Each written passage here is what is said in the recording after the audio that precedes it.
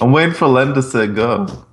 There is no go. All right, 3, 2, 1, go. And we start.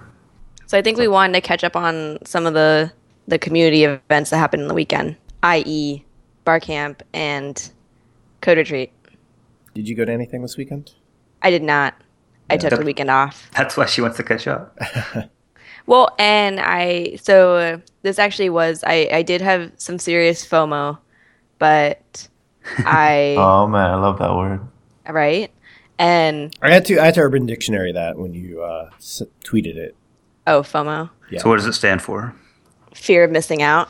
I actually do have a kind of a 1 weekend a month rule for industry events. And since I went to the hackathon the other weekend, that kind of knocked out this past weekend for any industry events. That's a good rule.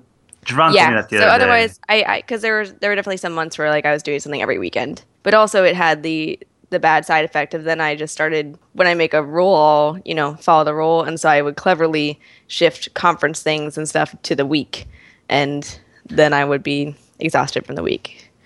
I think I've got a decent rhythm now. But so what did happen this weekend? Yeah, how was the code retreat?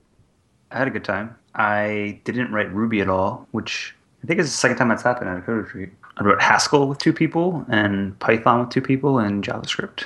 And my pair for JavaScript, we vastly overestimated our JavaScript abilities. But yeah, I had a good time. Learned a lot, met some people. I also had a good time.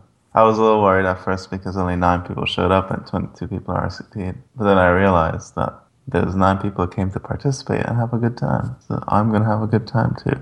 And I did 1 Haskell and 2 Ruby sessions. Yeah. I want to give you some shit, Len. Why? Because you said like you've done it so many times, right? That you're not gonna learn anything. I think you always learn something. Like even though I didn't say that I'm not going to learn anything. I just said I have very strong opinions on the way I think you should start, and I felt like the ones that I've done in the past, we picked a language, so I would be interested in doing other languages, but doing Game of Life in Ruby is not interesting to me. Like, I know what I want to start with. I want to start with a board that, like, clones itself. Like, I have very strong opinions already. But you always talk about beginner's mind. I think, like, if someone is nearer than you that you're pairing with, and they make like, you can start a certain way, but along the way, if you allow them to make a decision, that could change, like, the whole world, and you might be in a different thing than you've ever been. And you might learn something. You might use a certain Ruby-ism that you haven't used before. I found that over the weekend. I was like, I need to talk to Len about this. Board that clones itself. Yep, that's how I start. So you mean like... Go ahead. Tried to do outside in. Also someone else and I tried to do outside in, and then proved to be pretty difficult. No, it wasn't, yeah. Well, more difficult than starting with just the rules, right? Yeah, I guess I had like a thought process about outside-in testing, which I do prefer, but it's always frustrating to like you add the minimal case of like an empty board and then like 1 cell dies, and then you try to do something that actually has some kind of logic, and then you kind of have to write everything below it to make it work. Right. Which is fine for languages I'm comfortable in. Like in Ruby and RSpec, I will mark a spec as pending or stub stuff out so that it still works and I can go down to the next layer. But it's hard when you're strictly unit testing, especially in a functional language, to do that without like a way. I guess the answer is to mark a spec as pending or just comment it out until you come back to it. But that feels kind of dirty. Also, we had great donuts. Javon brought us Blyler's Donuts from Reading Terminal Market. So if you're ever in Philly, go to Blyler's Donuts. So good. So dangerous. Get the peanut butter jelly. That one was pretty good. I really like the peanut butter ones. The non-jelly peanut butter ones. Len, did you go to bar camp? I did go to bar camp. The after party was really fun. How was bar camp? Bar camp was all right. I was a little perturbed that I went to 3 different talks where developers and people in tech seemed overly concerned that requirements changed. And it was like, they saw it as a problem. And it was just like, well, of course requirements change. Did you speak up with such an opinion, Len? I did. I'm like, that's a good thing. And everyone looked at me like I was like from another planet. So the answer to that is that like the fact that things change over time was surprising. Not that it was surprising, but people found it to be like problematic. A hindrance to doing their work. They're like, oh, the requirements changed and we never reached the deadlines. Yeah. And the answer should be, well, one, you shouldn't have deadlines, and two, that your software should be able to change with the requirements. Yes. Just check. And there were like multiple people who were kind of arguing very waterfall-y things that like, well, if you just flush the requirements out more, then maybe they won't change. Were these developers or project managers or A mix of both. Freelancers too. They sound like fixed bid. There was one talk about freelancing, like it was like open discussion about freelancing. So I think a lot of people are coming from like the fixed bid, like I'll build your WordPress like site for X dollars, and I could see that being a problem. What other good talks were there? There's a talk on getting your team to go remote, which was pretty good. Oh, cool. George Perkins gave that. Tell them to stay home and give them tools to do so. Yep. And I actually argued about having all of your tool chain like constantly reporting into your team chat. And he argued that that was a substitute for stand-ups and statuses. Because if every commit you make, if every deploy you make goes in a hip chat, like, why do you need a stand-up? Like, everyone has total visibility to the team. Yeah, I like talking to people for at least 10 minutes a day. Sometimes stand-up. I don't know. Doesn't that lead to a lot of noise, though? That seems like, I think Pam mentioned before, like, all the team communication patterns, like, when they control them, just end up with, hey, leave me alone. I forget what the exact phrase she used was. Wait, what are you referring to? You were saying something around, like, if you ask a team of developers to... Oh, yeah, if you ask people what they want to just be left alone. And so they'll do whatever it takes to get that one answer, which generally means not talking to anyone. Yeah, that's what that sounds like, Len. Yeah, and insulating them. But, I don't know. I mean, your tools reporting into chat is a good thing. Yeah, I agree. I don't think it's a replacement for talking to people once a day. No. But, I mean, with remote teams, you have to get better at asynchronous information. That's also true. All right. I redact my statement. You're right. Redacted. What kind of talk would you have given if you were on time to put your name on the board? So I was just going to do a discussion on Agile, since we realized on our Agile show that we could talk about that indefinitely. Just open discussion. But yeah, I haven't made any new like talks this year, so I didn't have any of those in the hopper. Do you think that talk would have went well based on what your experience was with the other talk? It would have been lively either way, I think. Okay. It's always an easy Barcamp hack if you don't have a talk prepared, just like open discussion. And then you just stand there and everyone just talks, and it's a fun time. I like those more than prepared talks at Barcamp. So some Barcamps ban prepared talks. I like that. The Philly one's a little weird. Yeah. So that the rule is that you can't have a single person talking in front of people. So not even just prepared talks, but that it's some of them have that rule because their raison d'etre for Barcamp is that it's about people meeting together and collaborating, not about people listening to one person. And that's why they do that. It seems more fulfilling for that kind of experience. Like a lot of times I go to conferences and it's just I sit in 6 sessions a day and listen to somebody talk, and I'm like, I could have done this at home probably.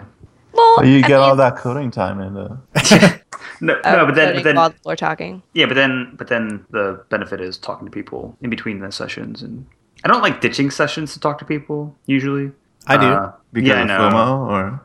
No, I just feel like these people spend a lot of time on their talk, and I want to give them my time. But if that talk is going to be like on YouTube in some other form, I'll often just skip it and then watch it on YouTube at 1.5 speed after the conference. I just won't watch it if that happens, historically speaking. I was wondering about you, Len, because you were talking about how you listen to podcasts at like 2x speed. Right. There's this new podcast, which is... what's it called, like a mini-series, Serial. And I was wondering if you listened to that at 2x speed. And then I was wondering if you like watch TV shows at 2x speed. I would love to watch TV shows at 2x speed, but I watch conference talks at 1.5 speed.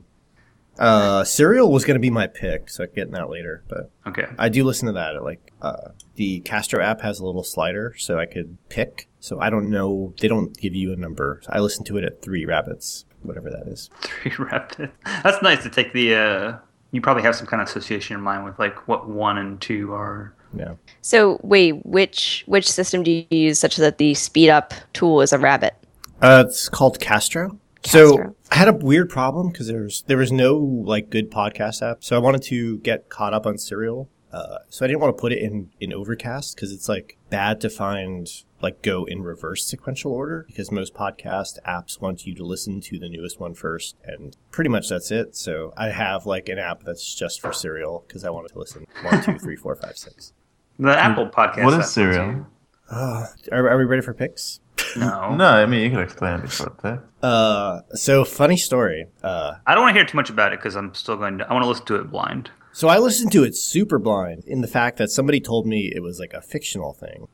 It's about a real murder case, and the journalist is like uncovering all these facts and interviews and interviewing people 15 years later. Is it True Detective, the podcast? Kind of, but it's like it really happened. Like there's somebody in jail, and it's questioning like, did he really do this murder? And What's the murder that Capote covered?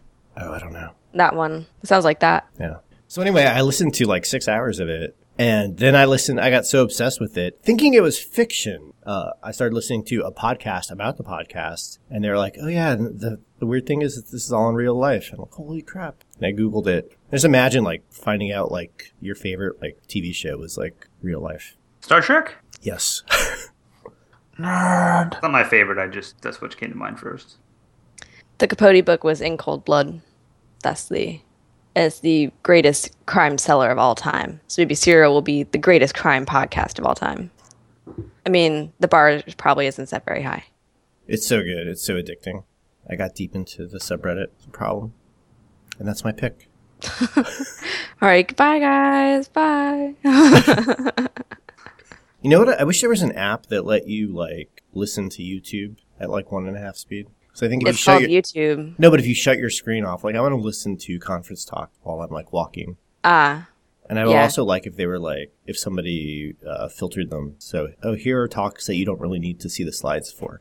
Oh, dude, we could build that app, Len. But then someone has to do the curation too. Because a lot of them. What curation? A lot of Good community. conferences have a channel. So you would just automate ripping the audio out. Right. And then feed it into your service and set up a feed service. And then if anything, you might, people could do the timings of associated slides. What about like, as you can see on the slide, Right. Or live coding. pointing over here? Yeah, let me just live code. That's what I silence mean, for is 5 that would be a second level enhancement of, or that when you opened it, if you woke the app, you could wake the video. And it could sync to the video at the time that you were stopped at in the audio. So it has some benefits because if you are just listening to audio, that's lower data streaming than streaming a video, if I'm right. And then if you do want to wake up the video, then you're opting into more data. It's changing BRB requirements are a guys, I'm problem. gonna go to TechCrunch disrupt You just did a lot of scope. the conference watching. You just did a lot of scope creep right there. No, I did version 1 and version 8. Yeah. So version 1 is audio. 2 slides, 8. Actually, no, 2 would be video sync. That's pretty easy because of YouTube timestamps. Anyway, that's my plan. Yeah. So RubyConf 2014 was this week in San Diego, and Yukihiro Matsumoto, the creator of Ruby, gave a keynote about Ruby 3 and static typing, which I thought was pretty awesome. Was it live streamed? How'd you see it? I just saw tweets, and there's some people posted some text from his slides. So I've seen two suggestions of this, or 2 examples. One is you add static types to methods, which is interesting because Ruby is traditionally duck typed, which means like as long as it responds to a method, then you can send it to it, but then you get runtime errors and not compile time errors. But the other suggestion I saw was Gary Bernhardt gave a talk at RubyConf 2012, I want to say, called Boundaries, where he talked about imperative shell and functional core imperative shell, whatever, doesn't matter which way I say it, I guess, where you have objects that send messages to each other just how we do in Ruby right now, but instead of having objects with like mutating state and doing logic in the methods that are responding to our peers, we instead have pure functions inside of the objects that do the hard work. And one of the examples of static typing in Ruby was a way where you could have functions a different syntax for functions inside of Ruby objects, so that it would be very clear, like, hey, these are messages from other objects, and then it would be very clear that you had these other functions that were statically typed and were pure, similar to other modern programming languages. So Matt's keynote, he said, like, all new languages, all modern languages have static typing. Why not Ruby? So I thought that was pretty cool. And it's like not guaranteed to go into Ruby, but I think it's pretty cool that Ruby is evolving in that way, because I've been looking at other languages that have type systems for a while, and I really like them, and it'd be cool if Ruby evolved in that way. Also, Facebook announced, what was it called? Flow? Yep. Which is type annotations for JavaScript, which is a much less, I guess, intrusive way of doing it, where you just have this linter that checks all the types before you run your JavaScript, whereas the Ruby solution requires a new Ruby. Pam, would you use static type annotations in JavaScript? Having learned Scala for a little bit? Yeah, so the thing is that it's a I assume that there's a compilation step then?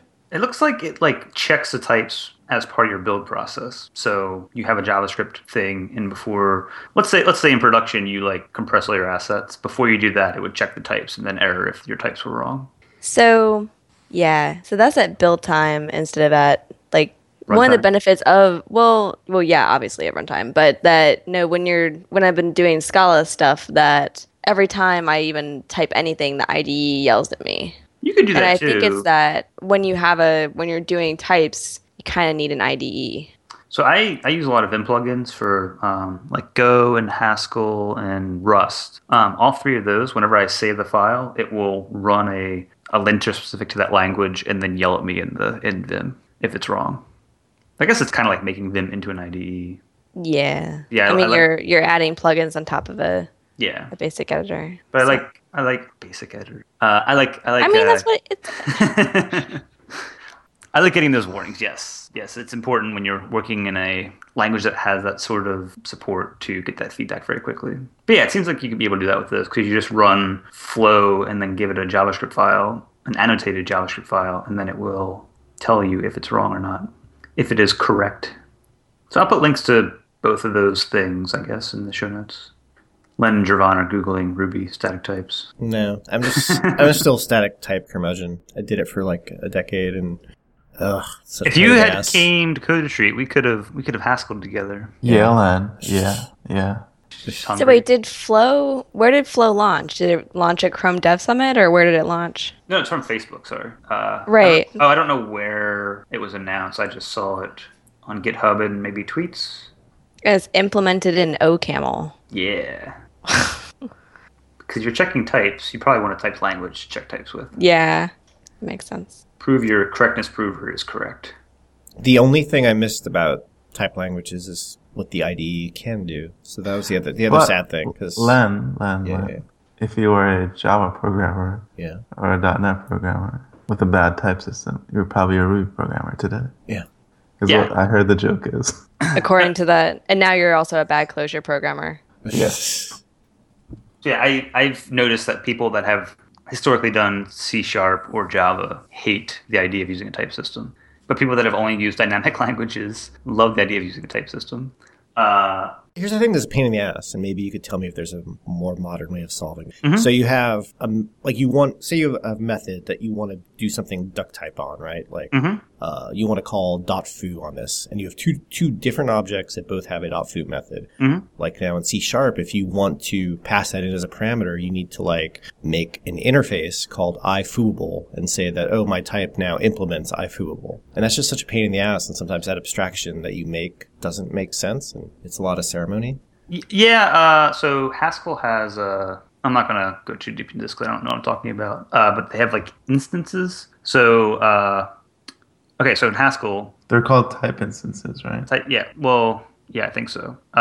So you have, let's say you want to print something to the screen. In Ruby, you need to call 2s to it, right? Haskell has something similar where a type needs to derive show to be able to be printable. Otherwise, it doesn't know how to print it. So show is an instance, and you can define instances for show on each type that you have. I mean, show is a bad example because it just kind of works. And then you can also, so you're talking about like using generics and interfaces, right? Well, yeah, generics is another type of thing, but yeah. Yeah. I don't know. I don't know how to phrase it, but we should code something together. I can explain it better. Actually, you mentioned generics, and I was talking to someone about types the other week, and they said that generics and any types are proof that statically typed people secretly just want dynamically typed stuff. Right. The fact that even when you build a type system, you're also offer kind of a cheat valve, and you say, well, but you can also have generics. So basically means you want dynamic typing. But this isn't contrary to the other thing you said about how smart people hate Go because it doesn't have generics. Or at least that's the assumption, because everybody that I talk to that doesn't like Go is because it doesn't have generics. Yeah, that's not what I heard from the people who don't like Go. But then I saw that other thing that said that the thing about Go's type system is that Go's type system is great for computers and horrible for humans. And that it's actually a great type system, we just aren't computers. So I watched a presentation on Rust. Steve Klabnik came to Philly RB a couple weeks ago and talked to us about Rust. And the way he explained it was Go's type system will not prevent runtime errors, whereas Rust's will. Like, Go's types aren't really strong enough to give you any guarantee about the program's execution. I like Go for building small things. I mean, you can make the argument that all things should be small and separated. I'm not suggesting anybody go build like their next Rails app in Go instead. But if you just have like a little utility or a service you want to write, Go's not a bad choice. I enjoy working with it. So are we saying we're ready for a type episode? Well, yeah, maybe. We've talked about it, but I think we said we wanted to both be smarter and then also have someone as a guest. We probably underestimate our abilities with the languages we've been learning. I probably need to learn more formal definitions. I'd still want somebody who like built something in production, like, and maintained it for a few years in the static. If you consider production my Tmux status bar, my Tmux Pomodoro, I use that thing every day, 25 minutes at a time. Len, can you explain your interpretation of generics? So I only know generics from C#, and if you wanted a strongly typed list of things, right, you would say, like, I want a list of type X. Mm-hmm. So the generic is, you could, instead of needing, like, a list of integers, you could say, like, oh, I need a list of generic type X. And then the first thing you pass it is, like, that's the thing it is. Or you can put a constraint on that, like, where X implements, like, ifooable. And then, oh, now you're able to call foo on X. Mm. So generics are just type placeholders. It's like that type is, well, like, I don't know how it's possible, but it has like type variables where you can have like a function doesn't need to take an int, it could take a, as long as a is of type something else. Right. And of then, instance. Yeah, type variable is what I was going to say. And then everything else can you could pass that variable into like another function that takes generic. Yeah, I think I've reached the limit of my types understanding. All I know is that when I code in it, shit doesn't break as often. And usually when my types pass, then my program works. That's pretty awesome.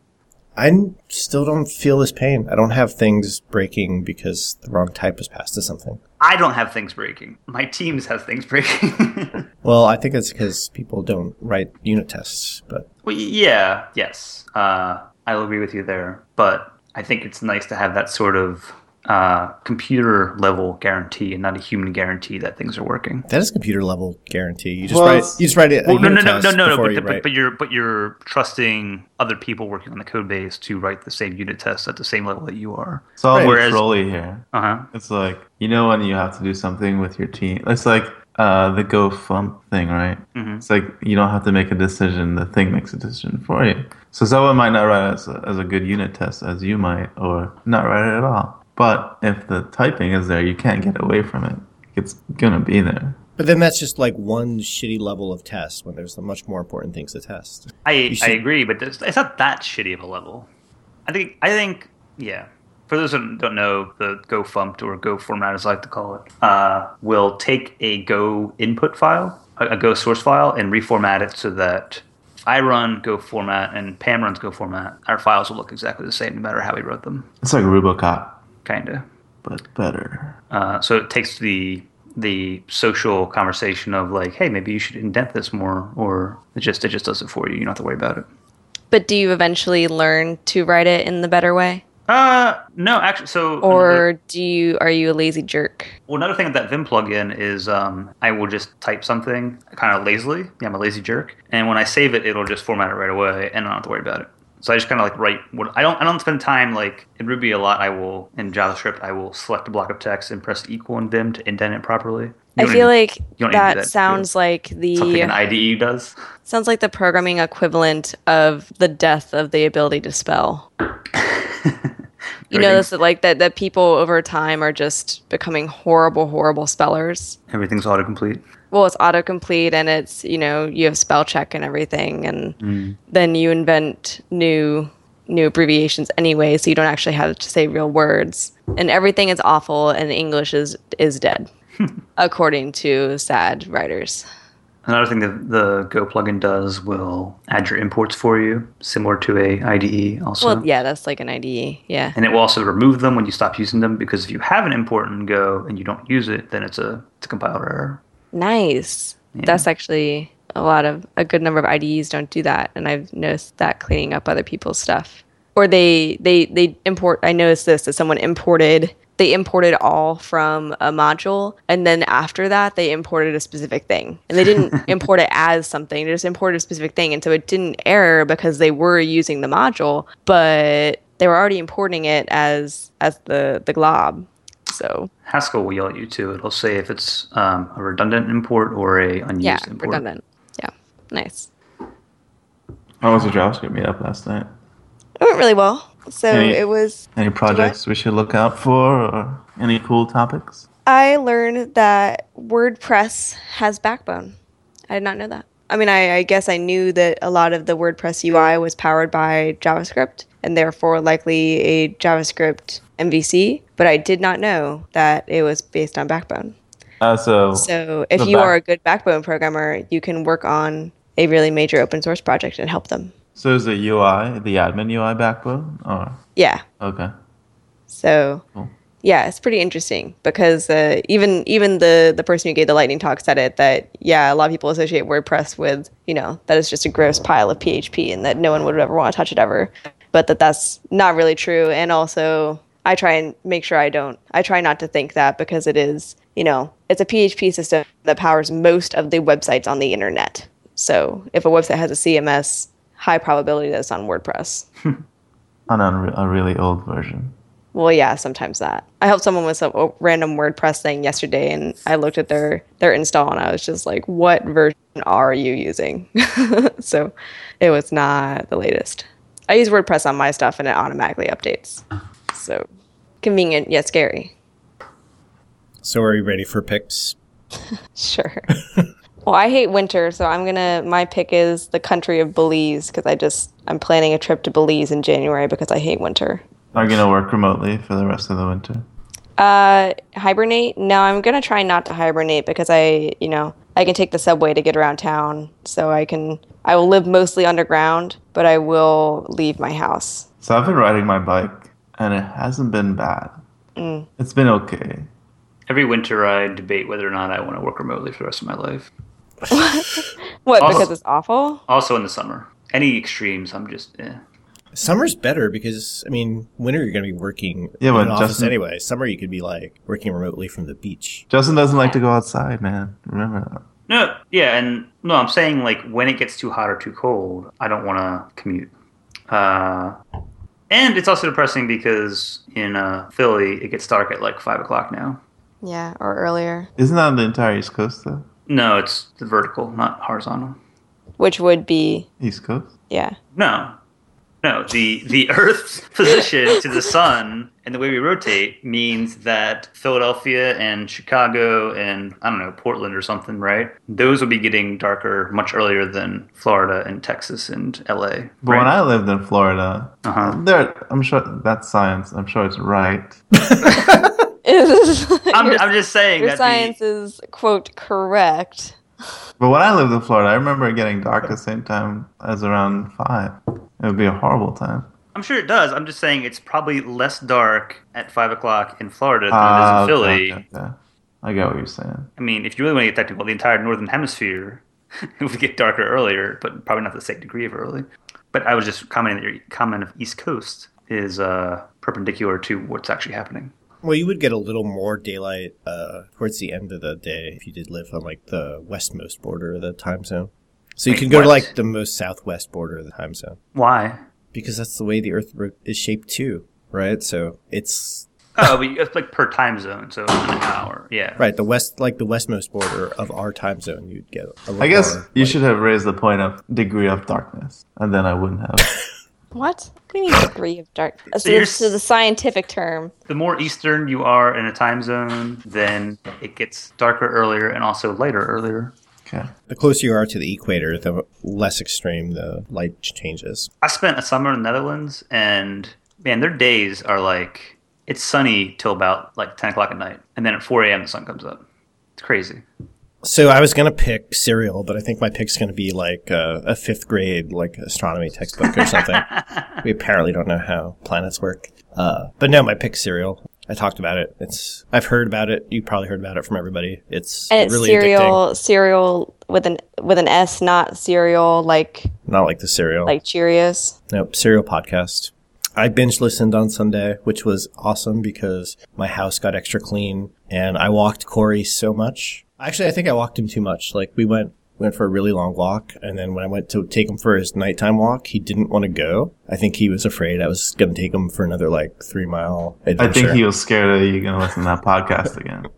I put his collar on and I'm like, I had to like yank him off the couch. Did something happen at a Best Buy line? Yes. Okay, because the reason I heard about this podcast is this morning I was scrolling through Twitter. I was like, oh, I'm listening to Serial and driving by a Best Buy. Oh man, I was like, what? There's a new podcast. What's up with Best Buy? The murder, according to one account, allegedly happened in the parking lot of a Best Buy. Spoilers. Spoiler. Is that a spoiler? It's a thing that really happened. Really? I think it's fine. Spoilers. So yep, that's it. Search for Belize to find out where it was, and the first result was about John McAfee being a gang suppression unit raiding his research facility.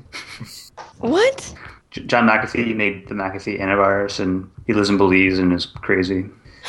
You should Google John McAfee uses this, It's terrible. and if you want a good He's- joke, Oh wow, this is a weird story. John McAfee enjoying new life in Canada, he's in Canada now. according to January of this year. Okay. All right, I guess I'll pick. My music pick is Lake Street Dive. It's a pretty cool, like jazzy soul band. Their bassist is pretty awesome. I'm gonna pick all their music. It's all their music. My programming pick is the Strange Loop channel or account on YouTube. I've watched a lot of talks from it, and I've liked all of them so far. So I don't think, watch the Strange Loop videos. Those are my picks. Justin, do you have a pick? For lack of a better one, I'm going to pick Geometry Wars 3, the video game, the third in the series that I've played a bunch of in the past. And it's coming out November 25th for both PlayStations and Xboxes. And the reason I love it is because each game, it's kind of like an arcade-ish style game, and each game lasts about a minute or two, depending on what mode you're playing. And the greatest thing about it is that it shows on your friends list the next highest score of your friends at all times that you need to beat. And to restart a game, you just like press one button and then you're starting over again. So it's a constant like high score chasing of your friends. It's a lot of fun. So show notes are at turing.cool/29. Reach out to us on Twitter at turingcool, and I'll talk to you guys next week. Bye.